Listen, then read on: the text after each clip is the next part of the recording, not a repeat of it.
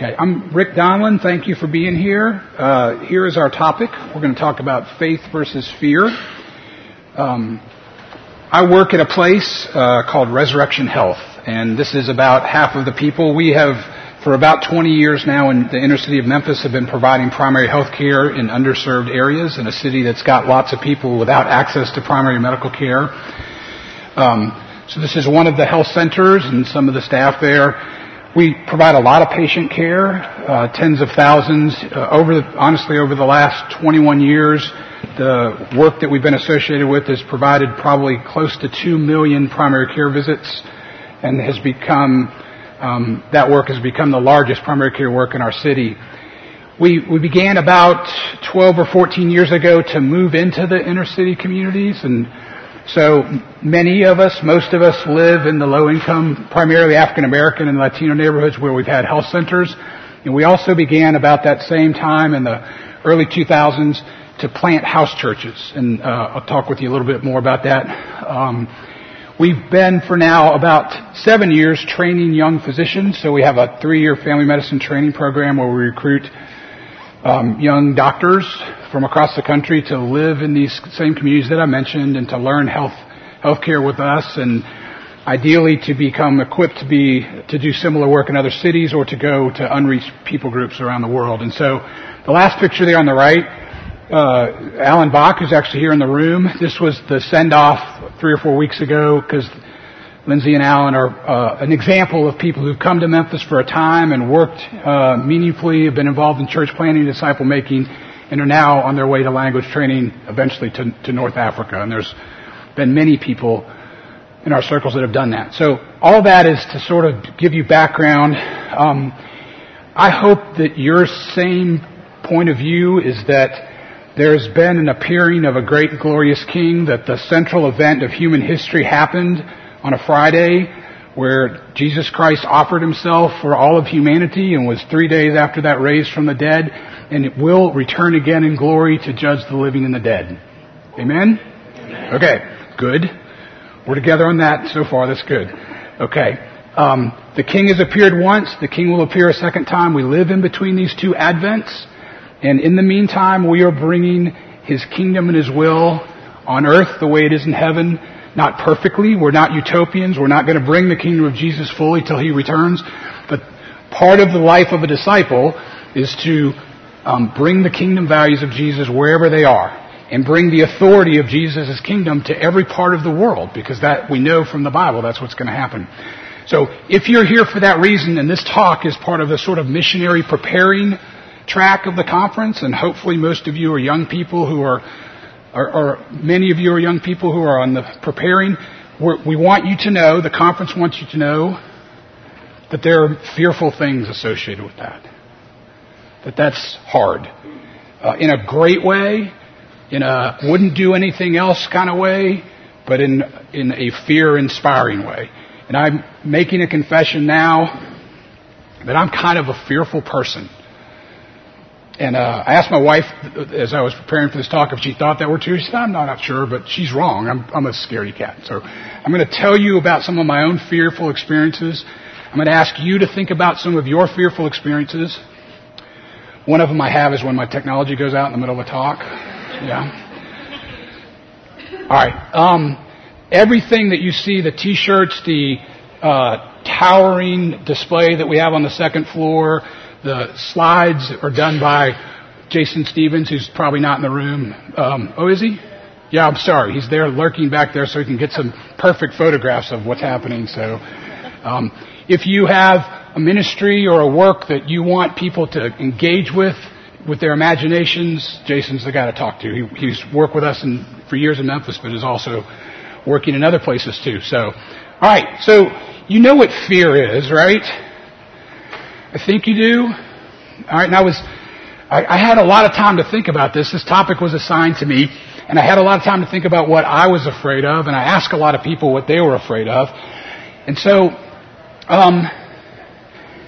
this is kind of a weird thing about it. Like, fear is not entirely objective, meaning you can be in a really, really scary, objectively dangerous, risky thing and not be that afraid, right?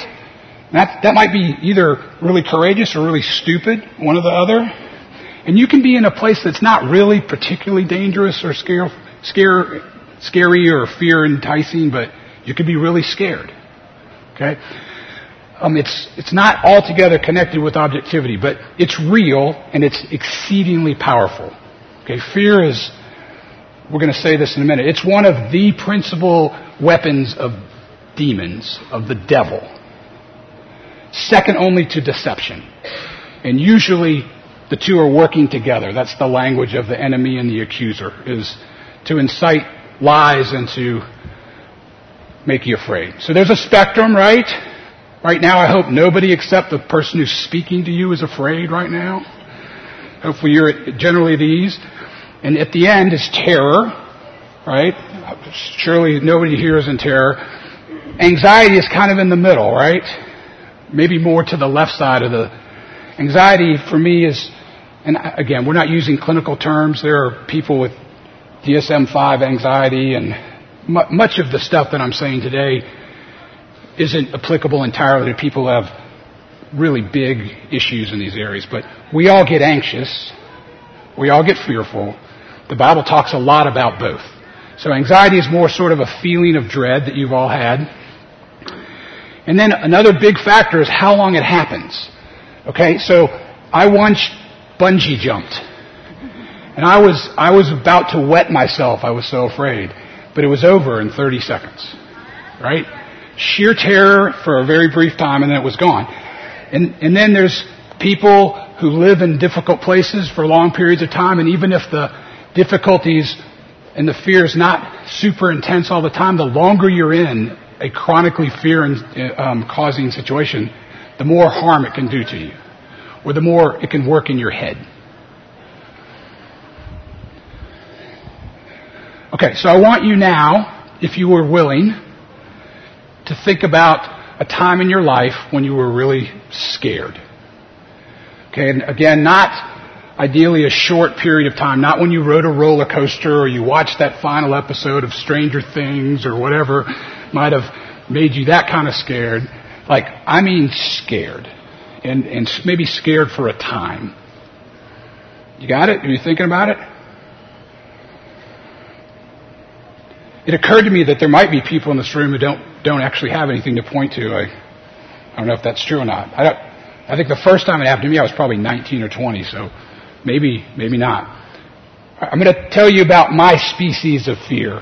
Okay, I'm going to describe 3 times of my life, and they kind of overlap, but what I hope is after these, you'll be able to tell me whether you think what you were just thinking about falls into one of these 3 things. So I want to tell you stories. This is Dr. Etta Magama, who's much older now in this picture. But when I met him, I was a second-year medical student at LSU in New Orleans, my hometown. And Etta was a Ghanaian from Ghana. He was a physician who'd graduated from medical school in Ghana. He came to the U.S., eventually did a U.S. residency in internal medicine and a HEMONC fellowship. And he's a hematology-oncology doctor in Springfield, Illinois now. But when I was a fourth-year medical student, they used to give away money through the Reader's Digest to fourth-year medical students who wanted to do missionary trips overseas. You could go for 2 months, and Reader's Digest through the medical assistance program would give these scholarships. And I wanted to go because I thought I wanted to learn about medical missions. I'd done a few little short-term things in college, always with teams. And Adam hooked me up in his home country of Ghana. So the first thing that happened is I landed in the Accra International Airport, and there were actually 3 different groups of people who were there to collect me. And I didn't know who to go with. I didn't know who would have the best place for me to go to, right? So there was a little bit of turmoil there. And then I was jet lagged, and they took me out to the village, and this is a picture where I was smiling, but they put me in African garb for church, and I didn't sleep at all that night. I was just really nervous. And these roosters in the real world, they crow all night long. And I wasn't exactly sure how it was going to go. Because I'm a scaredy cat, basically. Okay? And we spent a little bit of time back in the medical campus in Accra at Kolebu, the training training hospital in the city, but I was really sent out to the Agogo Mission Hospital in the northern part of the country. It was a very rural part. And I had sort of a notion of what missions was going to be like at that time, at age whatever I was, 25 or 6. But when I got there, the missionary surgeon who ran the place was a brilliant woman from Switzerland, but she didn't have much use for an American medical student who was going to be there for 8 weeks. Not much use at all. And I had to struggle to learn how they did things in the hospital, and I wasn't being coddled the way an American medical student is used to. And I mentioned I was also jet lagging and scared. And so anyway, it wasn't the situation I thought it was going to be, and I was not really happy about it. Then about 3 weeks in, I got sick. And I got enteric fever, body aches and headache, and usually typhoid. So the really nice African doctors gave me some ampicillin. It didn't change things. I was scared. My stomach got hurting more. And finally they decided, like, this isn't breaking after quite a while. And they said, we're going to give you chloramphenicol. I don't even know if they even teach people about chloramphenicol anymore. All I knew from LSU Medical School is that it caused aplastic anemia. That they were going to cure me of typhoid and then I was going to die because my entire bone marrow would be wiped out. Okay. So, there it was. Every dose I took, I just imagined my bone marrow disappearing. Alright, so this is a story about when I was afraid for weeks at a time because I was out of control. I didn't have control over what was happening. It wasn't going the way I thought it was going to go. It wasn't going according to a sort of a romantic notion of what a missions experience would be. And I was chronically fearful the entire time. Story number 2. Closely thereafter. This is the graduation picture from 4th year medical school.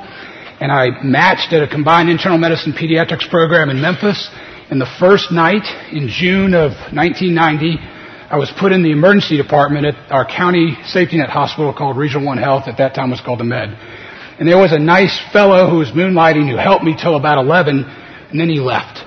And so the first night of me really being a doctor at all, I was responsible for seeing all these patients in the emergency department, not in the really sick emergency department, but I didn't know what I was doing. So I'd written some prescriptions before. There's a cataclysmic difference between being a medical student and being an intern, right? Like it's just not even close to the same. Some of our interns in the back right now, they understand what we're talking about. All right, so that went on for a little while, and then I got put on a ward team, and they gave me like 14 patients. We were on call every 4th night. There were no caps or no naps with graham crackers like the residents get nowadays. Okay? This is not what the beeper looked like back then. It was actually a radio receiver, and so you would be walking around full of anxiety, and it would screech, and then a person's voice would come across. It would say, "Call 815, 815, 815," and you man, your adrenal glands are going. All right. You would get checkout at night on the nights you were on call, and you would be responsible for your patients and then literally a quarter of the rest of the patients in the hospital. And the poor saps who's signing out to you is just, they're giving you a sentence of information and just trying to get out. And then all night long the calls are coming, and you're not sure if you know what to do or how to do it, and you're getting admissions all the time. For weeks and months I was afraid. Next up, the VA Medical Center and the ICU. And again, they used to leave interns in the ICU at night alone. You would make rounds before everybody left, before all the real doctors left, and they would tell you about all these people on ventilators and drips and all this stuff, and then kind of see you in the morning. I remember I went to my call room, and I set that anxiety-causing beeper thing next to me, and I stared at it. I finally nodded off, and it went off in the middle of the night, and one of these veterans was trying to die. They were beginning a code, and I walked in, and they looked at me, and I looked back at them, and I said, "That man needs a doctor."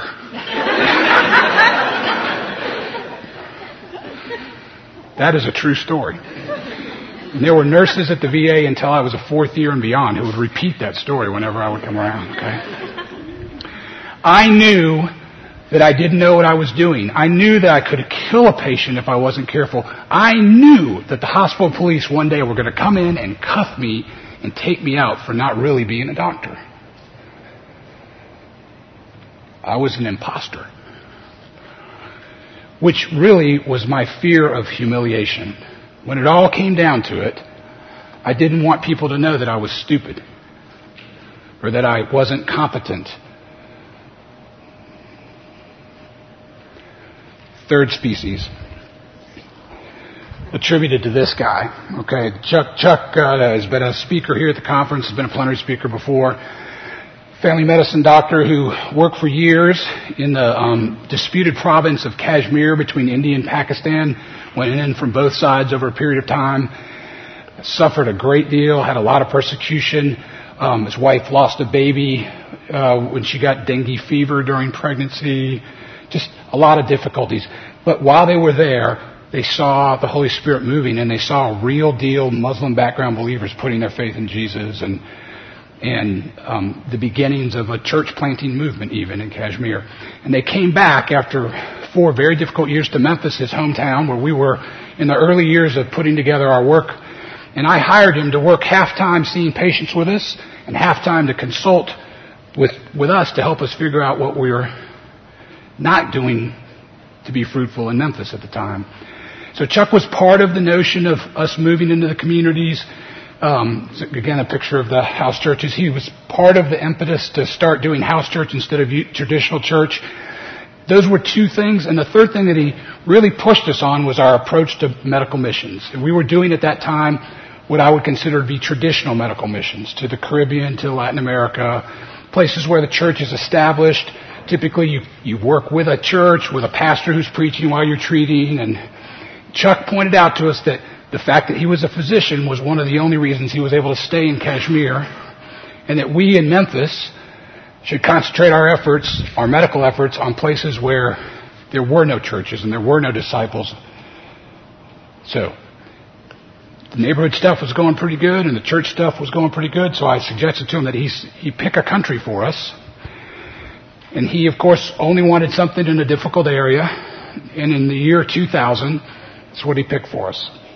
There were already a group of young missionaries working among the Uzbek speakers of northern Afghanistan. When he proposed this in late 2000, it sounded kind of cool. That's the way fear is, right? Like if it's distant and you're going to ride a roller coaster later, that sounds kind of cool. Until it starts going click, click, click, click, click, click, click, click, click. Okay, so we got on the plane to go, and I began to have anxiety at that point because the Taliban were running the country. Osama bin Laden was known to live there. There were rumors that Westerners had prices on their heads. Chuck was fearless because he'd been in many difficult places before. But we started off badly. We got on a Pakistan International Airways plane that had a kind of a sketchy landing. And then we were in Islamabad, which you can see, hopefully you can see. And we were supposed to take another PIA plane to Peshawar, but PIA literally went out of business that week. Having cashed our check for the flight, of course. So Chuck found a way to get us across the country to Peshawar, where we were supposed to pick up entry visas to Afghanistan and the Taliban offices, but when we presented there, we were initially refused. We were refused a second day. We went and found how horrible things were going for the Afghan refugees who were living in Pakistan at the time. And I secretly began to hope that we would never get our visas. And that I would be able to go back home and say, hey man, I tried. We tried to get into Afghanistan, but it wasn't the Lord's will. So after about the 4th day, where I was really already planning to go home, we went back in and we got taken to the back and we got interrogated by an intelligence officer. And even though I tried to be surly and unhelpful, he gave us visas.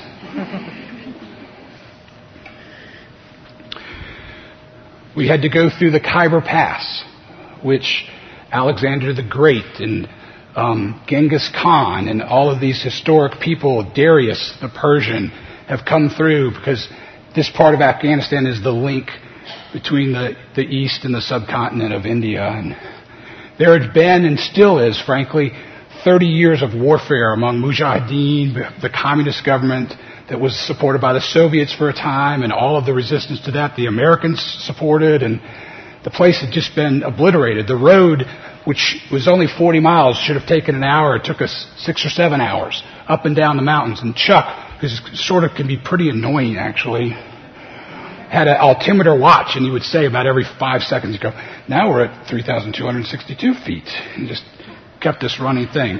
Again, I'm just trying to control my bowels at this point. I'm so scared.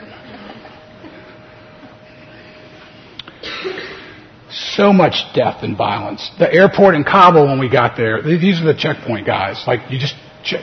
You think it sounds cool, but it is not cool to go to a checkpoint with the Taliban, even if you've got a visa. The Kabul airport in 2001, this was April of 2001, still had the wreckage of Soviet aircraft along the runways. It was like a Mad Max movie. Just complete culture shock for me. And again, just fear, overwhelming fear. So this is the species of fear that's just about physical harm or suffering. Maybe you could shoehorn loss in there too, because part of the time I was thinking, after they cut off my head, my wife and children will be without a husband and father. I was physically afraid.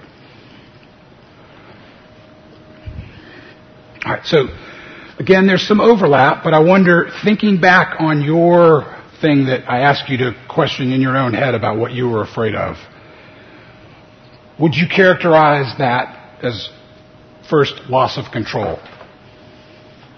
There's a nod. Has anybody got the courage to raise a hand? And loss of control, fearful. Couple 3 over here. All right. Who's afraid of humiliation? Some honest, proud people in the crowd. Good. Okay. Who's just afraid of harm and suffering and difficulty? Yeah. You've been somewhere where they actually kill people. Yeah. Okay. We were talking with our missionaries who work among the Somalis, and he was telling me that when he gets far out into the rural parts, Damon, into the rural parts, he sometimes worries, even with he's got a guy he trusts who helps us, and it's even better language. He has very good Somali language, but he just gets nervous when he's out, really far out. And I said, I guess you're worried like maybe they'll just put a bullet in your head. He said, no, that would be better. I'm afraid they're going to slowly cut my head off. That's what they've done before. Okay.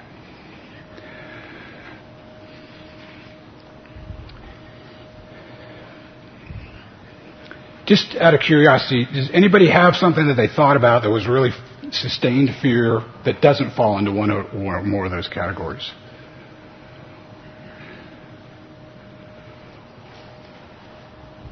Okay. All right, so I think we know, most of us know, that when you're afraid, things happen in your body, right? Your heart starts beating faster, blood gets rediverted, your brain moves faster, your pupils get bigger, your adrenal glands start, as we said earlier, and this is the classic at its height is characterized as either flight or fight. Okay, and so those physiologic things are happening along with huge spiritual things that are happening when we're afraid. And conflict is easier to happen when you're afraid. You're edgier and you're more likely to be combative. And there can be an almost uncontrollable desire to leave, to get away from what's making you afraid. And at its most powerful, when it's sort of gaining energy from itself, okay, because the enemy is feeding you with these lies about what's going to happen to you, it can be almost devastating. Okay. And again, the reason we're having these talks like this at the conference is this is inevitable. Okay. The Hawaiian Islands were reached with the gospel in the 19th century. There are relatively, basically no places left if our goal is to get Jesus' glory among all people, tribes, nations, and tongues that are not difficult. Maybe you can find a place that's not difficult, but almost all of these places, they don't want you there. The enemy is bent against you being there. There are laws. It's just, there's no easy places left. Any place you go to fulfill this great commission is going to be dangerous, fear-inspiring.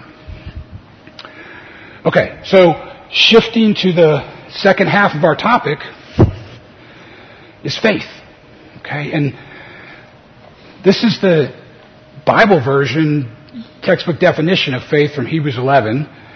In this NIV version, faith is confidence in what we hope for and assurance about what we do not see.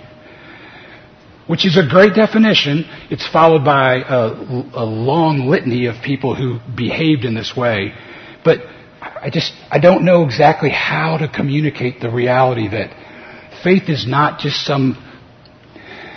When you rely on your faith, you're not relying on just some nebulous thing out there. Like, faith has to have real things that you believe to be true. Okay? To have Christian faith, you actually have to have eyes to see something that seems to be denied by everything around you in its reality. Okay? I was struggling to believe in the heart of Afghanistan in 2001 that Jesus Christ is Lord of Afghanistan. That there will be Hazaras and Tajiks and Imok and Uzbek speakers before the throne of Jesus that we read about in Revelation 5 and 7. It just looked to me like a place where people killed themselves and others.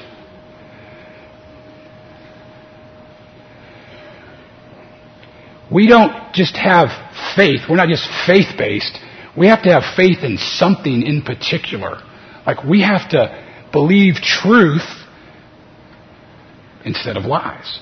We have to believe truth that's upside down from what our regular eyes see. That's why the New Testament says over and over again, that which is temporary is visible. That which is unseen is eternal. Jesus says it in a bunch of different ways. It can't be passive. It can't, honestly, for long, rely on something in the past. Faith is a dynamic thing that's going on in conversation in your heart while you're afraid. And when the conversation stops, that's when you're in trouble.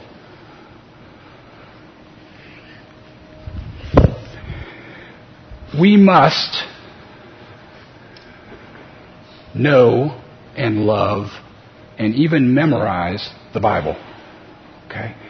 This is a fear that many of us have of I'm in my early 50s, that our younger generation of Christians are not biblically literate, that they don't know and love the Bible, that they aren't able to understand. This is a problem even our highly committed people in our house church network in Memphis. We find even among some of our house church leaders who are great people of faith, people who take risks, that sometimes there's a frightening level of biblical illiteracy. If that's the reality for someone in this room, like, the best, most crucial thing you could do, I really believe this, is learn how to read and believe and obey the Bible. Not just the parts of the Bible you like, okay? This is not a cafeteria where you go to the part of the cafeteria that you like. The way the Holy Spirit gave us the Bible, you got to eat your vegetables too. They're good for you.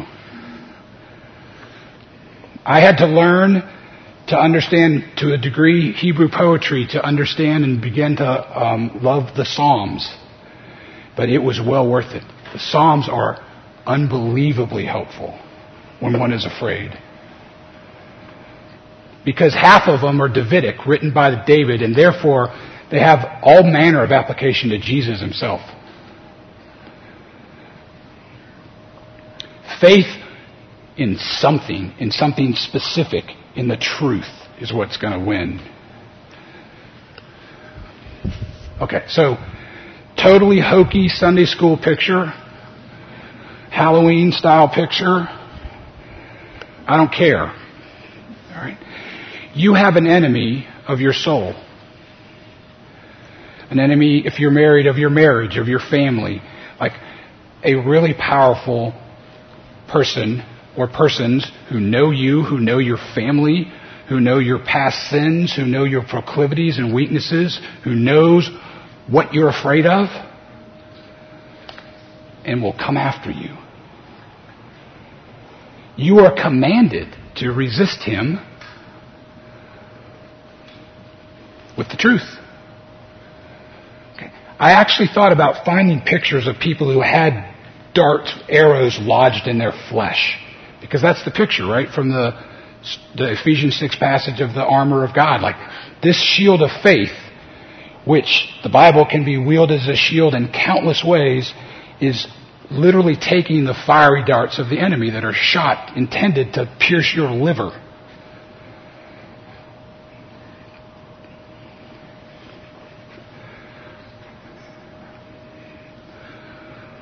Okay.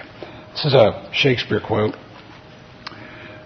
Be stirring as the time, be fire with fire, threaten the threatener, and outface the brow of bragging horror. Okay. This is Shakespeare's version of fighting fire with fire.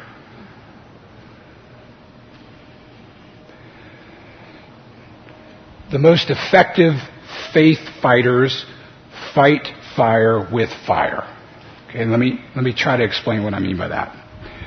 I don't know anything about firefighting, but I know sometimes, don't they? Firefighters start fires to stop fires. Somebody's nodding over here. Okay, good. I'm glad. All right, here's Martin Luther. I wish I could have a better picture for you, but if you Google Martin Luther and the devil, there's a limited number of pictures available to you. All right, so Luther is famous, whether you believe in this sort of thing or not. I totally do. Famous for having encounters with evil and even with the devil himself. There's a very famous story that Luther threw his inkwell at the devil. So I don't know if he hit him or not, but there's a place in Germany where you can go and there's an ink stain, which somebody like 40 years ago threw some ink on there. But all right, anyway, this is what Luther said, and this is fighting fire with fire. The he and this is the devil. If the devil does not stop to vex me, but faces me with my sins, I reply, dear devil, I have heard the record, but I have committed far more sins, which do not even stand in your record. Put them down too. Right? And the rest of the story is, and I have a Savior who hung on a cross and whose blood initiated a new covenant that covers once and for all every sin that you could ever throw in my face. And he will be your downfall. Bam! This is what I'm going to argue for the next 20 minutes with you. When I am afraid because I'm out of control, fighting fire is, oh yeah, I'm way out of control. I got no control. But I know who does. I'm afraid of being humiliated. Well, I am. I should be humiliated. I'm a piece of you know what. But I am beloved. And I have a king who stands in my place. And who is used to being humiliated himself. And who in the end has been glorified, and I too will be, because I have faith in him. And you can kill my body, but I'll rise again. Because of Jesus. Luther fights with truth that centers on Jesus. And that's the way to fight. Faith fight fear. Faith fighting fear. Say that 3 times. All right. So again, here's this walking through what I just said to you in summary. This is the truth of Colossians 1. And I picked and then erased and switched out these passages. This is the beauty of the Bible. It's so full of weapons. The shield of faith is defensive. The only weapon in the armory of the armor of God that's offensive is the Word of God. And it can be wielded so many different ways. So these are just some suggestions. I'm not saying memorize this. I'm just saying this is a way to fight. The Son, Jesus, is the image of the invisible God, the firstborn over all creation. For in him all things were created, things in heaven and on earth, visible and invisible, whether thrones or powers or rulers or authorities. All things have been created through him and for him. He is before all things, and in him all things hold together. I'm not in control. But Jesus Christ is.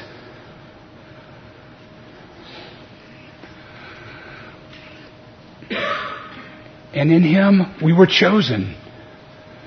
Do you believe it? That's the ultimate thing I've found.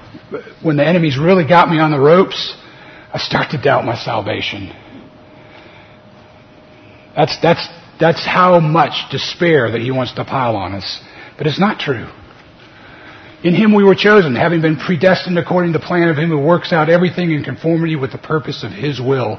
Nothing is going to happen. Nothing. In a craw, in a hospital when you're an intern, in Afghanistan, or any place that you're going to be, nothing is going to happen outside of Him who works everything in conformity to His will. Do you believe it?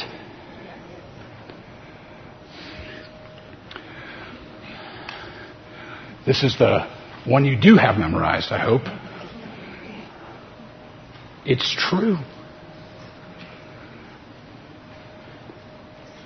All things, good things, bad things. This isn't a prosperity gospel. Like, we could have been killed in Afghanistan, right? I probably should have been cuffed and taken out of the hospital at that time. Bad things can happen, but all things work together for good for those who love the Lord and are called according to His purpose. Wherever you are, you're that person. Inner city Philadelphia, Algeria. Nothing that's going to happen to us, to the person of faith in these promises, is outside of the providence of God. Okay, so humiliation's a little different. But here's some weapons. This is a long one, I'm sorry. At that time the disciples came to Jesus and asked Him, "Who then is the greatest in the kingdom of heaven?" He called a little child to Him and placed the child among them. "Therefore, whoever takes the lowly position of this child is the greatest in the kingdom of heaven."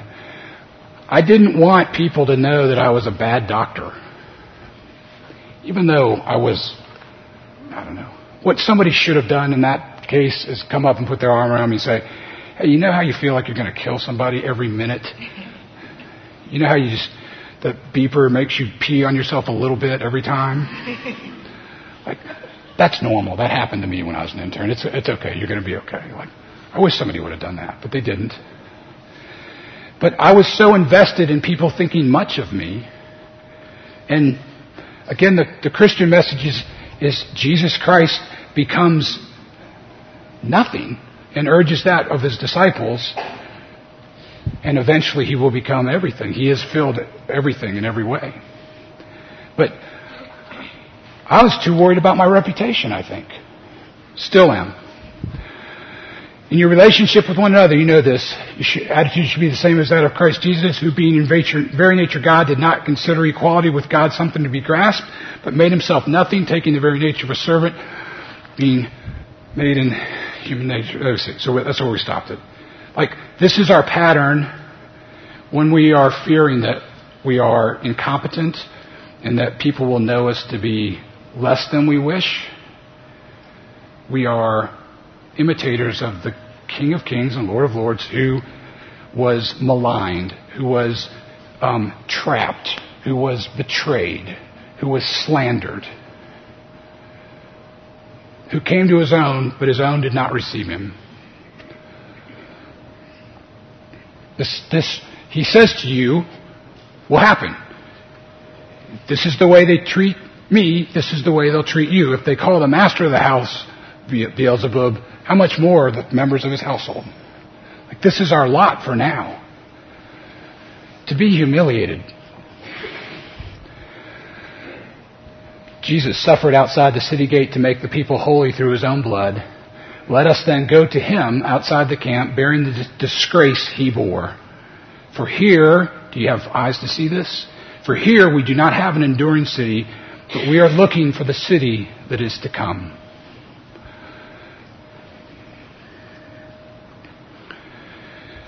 A couple of years ago, I got publicly, in our city, I got fired. Like, in the newspaper. And even with some improper, untrue suggestions about why I got fired. And it was humiliating.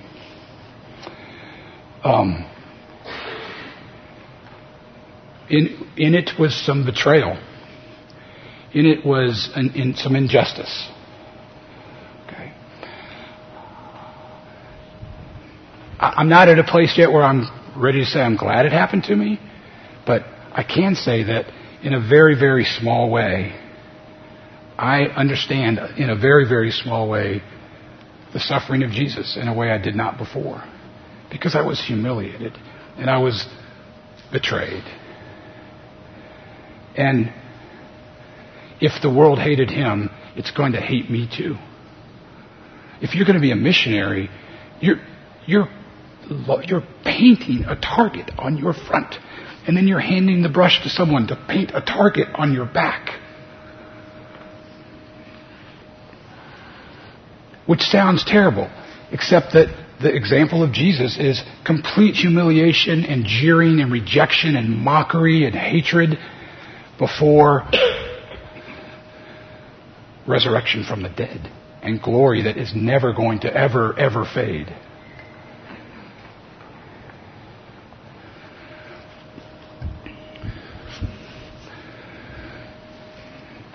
Lastly, it's the Apostle Paul talking about his own ministry, but this is true for you too. This is the imposter syndrome. Like, I'm not competent to be a doctor, was my thought. I'm not competent to be a CEO. I'm not competent to take on healthcare injustice or to send these young, earnest doctors into harm's way. I don't have those competencies. I don't have to. We don't have to. You're not competent to take the gospel to Algeria. If we're counting on your competence, it's not going to happen.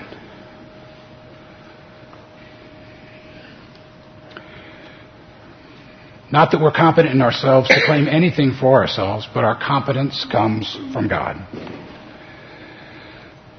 In that fear of humiliation, of failure, of shame, an identification with Jesus who's experienced the same things, and a recognition that every possibility we have for winning is entirely from Him. In our humility, we get to be the recipients of the very Holy Spirit of God to give us the power to do what He and only He can do, if we believe it. All right, lastly, and again, I think of the 3 times I told you about my fears, the Afghanistan fears were the most intense and sustained intense. Like the sort of thing where you wake up, if you slept at all, and for a second you forget that you're where you are, and then you remember it again, and it just is very difficult. So, this is Jesus. And Chuck Cheatham used this and made me mad. I'll tell you about that in just a second. But anyway, are not 2 sparrows sold for a penny, yet not one of them will fall to the ground outside your Father's care. And even the very hairs of your head are all numbered. So don't be afraid. You're worth more than many sparrows. So the story is, it's a joke I've told many times. I'm sorry if you've heard it before. But we did get to the Kabul airport, and we were to fly to Mazar-e-Sharif in the north of Afghanistan. And the Taliban had a flight ceiling where you couldn't go high, and we were on a little missionary aviation fellowship airplane. It's called something else in that part of the world, but we're on the tarmac with divots everywhere and broken down jets everywhere, and me just trying not to poop on myself. And a guy comes up to me and asks me how much I weigh. And I ask him, why do you want to know how much I weigh?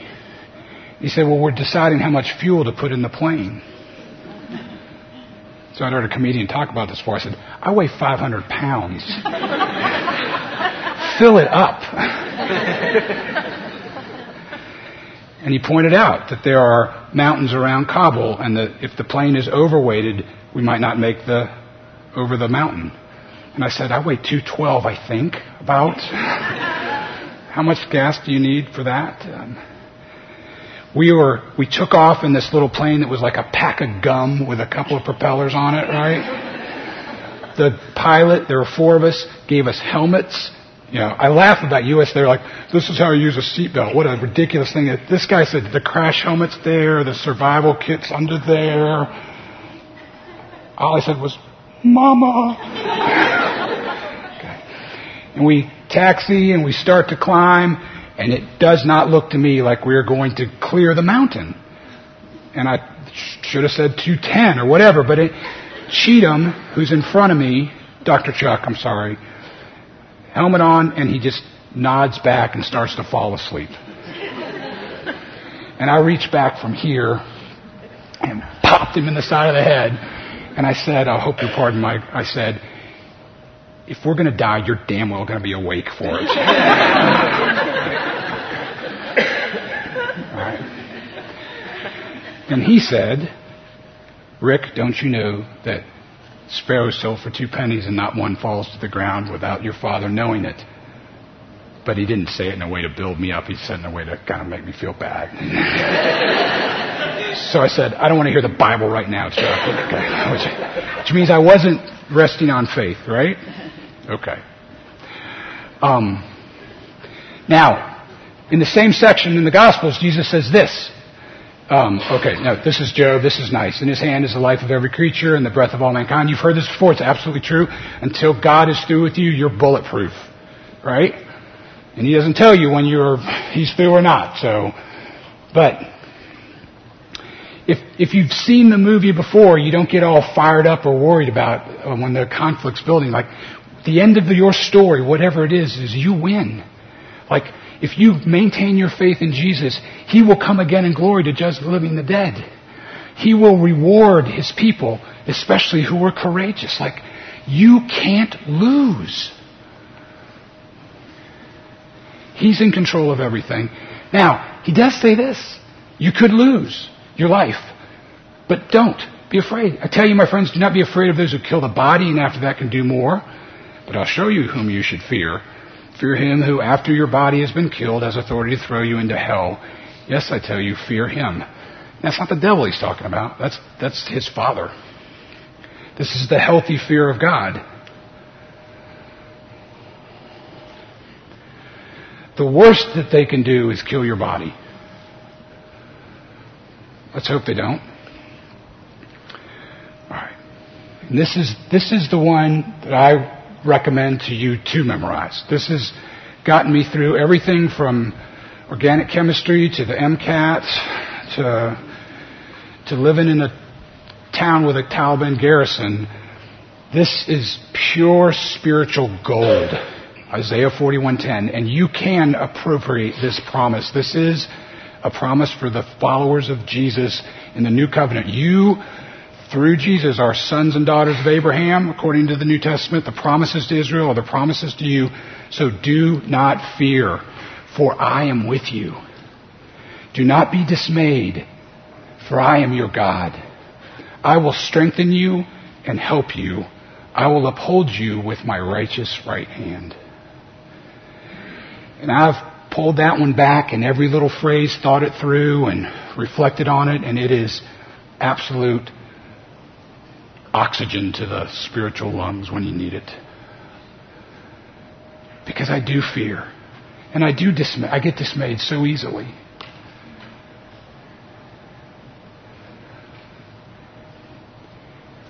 Almost through. Isaiah 41:10, you should memorize it. Okay, so it's not enough, I know you understand this, and I've sort of said this already, but it's not enough just to objectively know this. This happens in real time, it happens in real life, it happens when you're tired and when you're worn down and when you're angry and hungry, and this requires constant exercise. Faith requires conditioning and a constant activity. You've got to watch and pray. Okay, so this quote actually is Jesus in Gethsemane. He's gone to pray before he is about to face his most difficult time, and he's taken his 3 favorite guys with him, and they're supposed to be watching with him, and you know the story. They're sleeping. And he's out there by himself, having this surrender to the Lord for the final time in intimacy, and comes back and they're sleeping. And he tells them, watch and pray so that you'll not fall into temptation. The spirit is willing, but the flesh is weak. You can hear in Louisville, Kentucky, an urging from an earnest speaker for you to have faith and use it to conquer fear. But if you don't pray and work in those ends, you won't be able to do it when the time comes. And those guys are the example. Okay? An hour before this, Peter says, Lord, even if I have to go to jail or death with you, I'm going to do it. And all the rest of them said the same thing. And in a matter of moments, fear of physical harm is going to have most of them take off and abandon him. And then Peter is going to sit in the courtyard waiting to see what happens, and he's going to get scared when a servant girl approaches him and tries to shame him into who he is and denies Jesus. Like, we have to have spiritual disciplines. We have to watch. We have to pray. Combining the truth of God's Word with prayer. It's got to be the DNA of missionaries.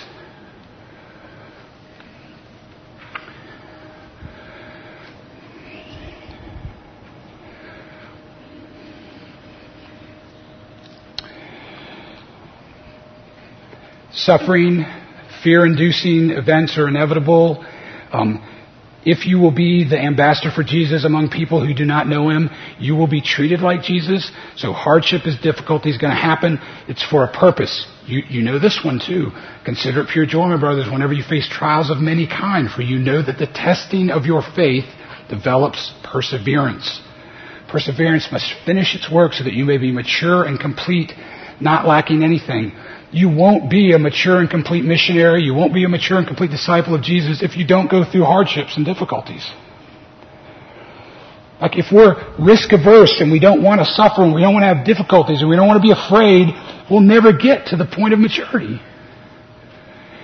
Your faith has to be tested in order to move you to the level of maturity. Perseverance. You got to get beat up a little bit to be toughened up. So you can't avoid fearful things. You can't live your life in a managing risk sort of manner.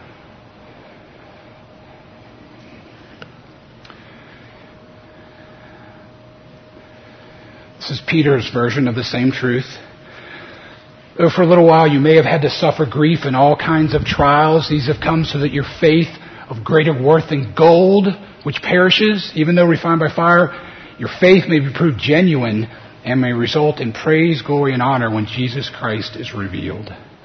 The same way precious metals have to be put into what do you put them into? A crucible? Is that scary play? Yeah. Your faith is going to have to be proven genuine by hardships and scary things.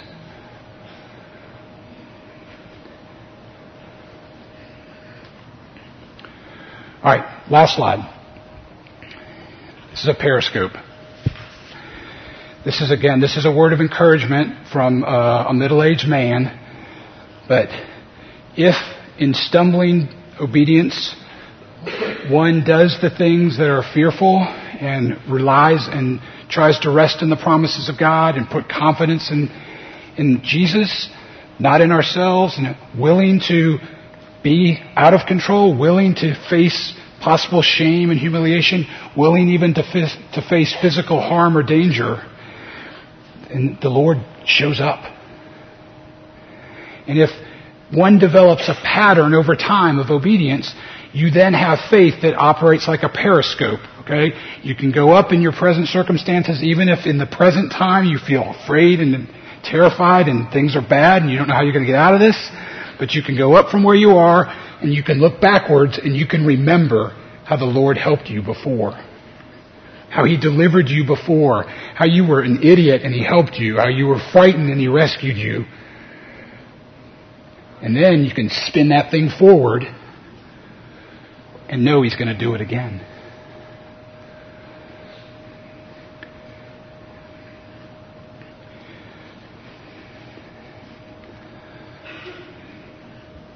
Only happens if you take steps of faith. Okay. And the last greatest thing with your eye of faith that you want to see, I've made reference to it already, is that He's coming back. Okay. He will come again in glory. There will be a time where all will be made right. Where never a tear that was shed, a difficulty that was endured, was for naught. And you will hear, could it be? Well done, good and faithful servant.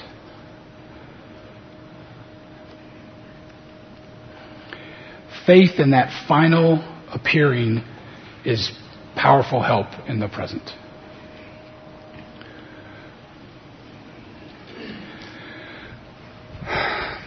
Father in heaven, you are a great and glorious, righteous, just, and mighty God. There is no God but you in heaven above, on earth below. And it is you who fight our battles. It's you who've made a way for us to even call on you. It's you who have made us alive when we were dead by Jesus' obedience. It's you who give us the Holy Spirit and the promises and give us the ability to believe. We acknowledge that you are above all things and in all things, that you rule over all things. We are fearful and we are proud and we are self-protecting, but we want to lose our lives for your sake, Jesus, and for the gospel. We want to get into a place where we trust you more and more. We rely on your promises, and by the Holy Spirit, we overcome fear with faith because of you and what you've done. We pray in your great name. Amen. Thank you very much.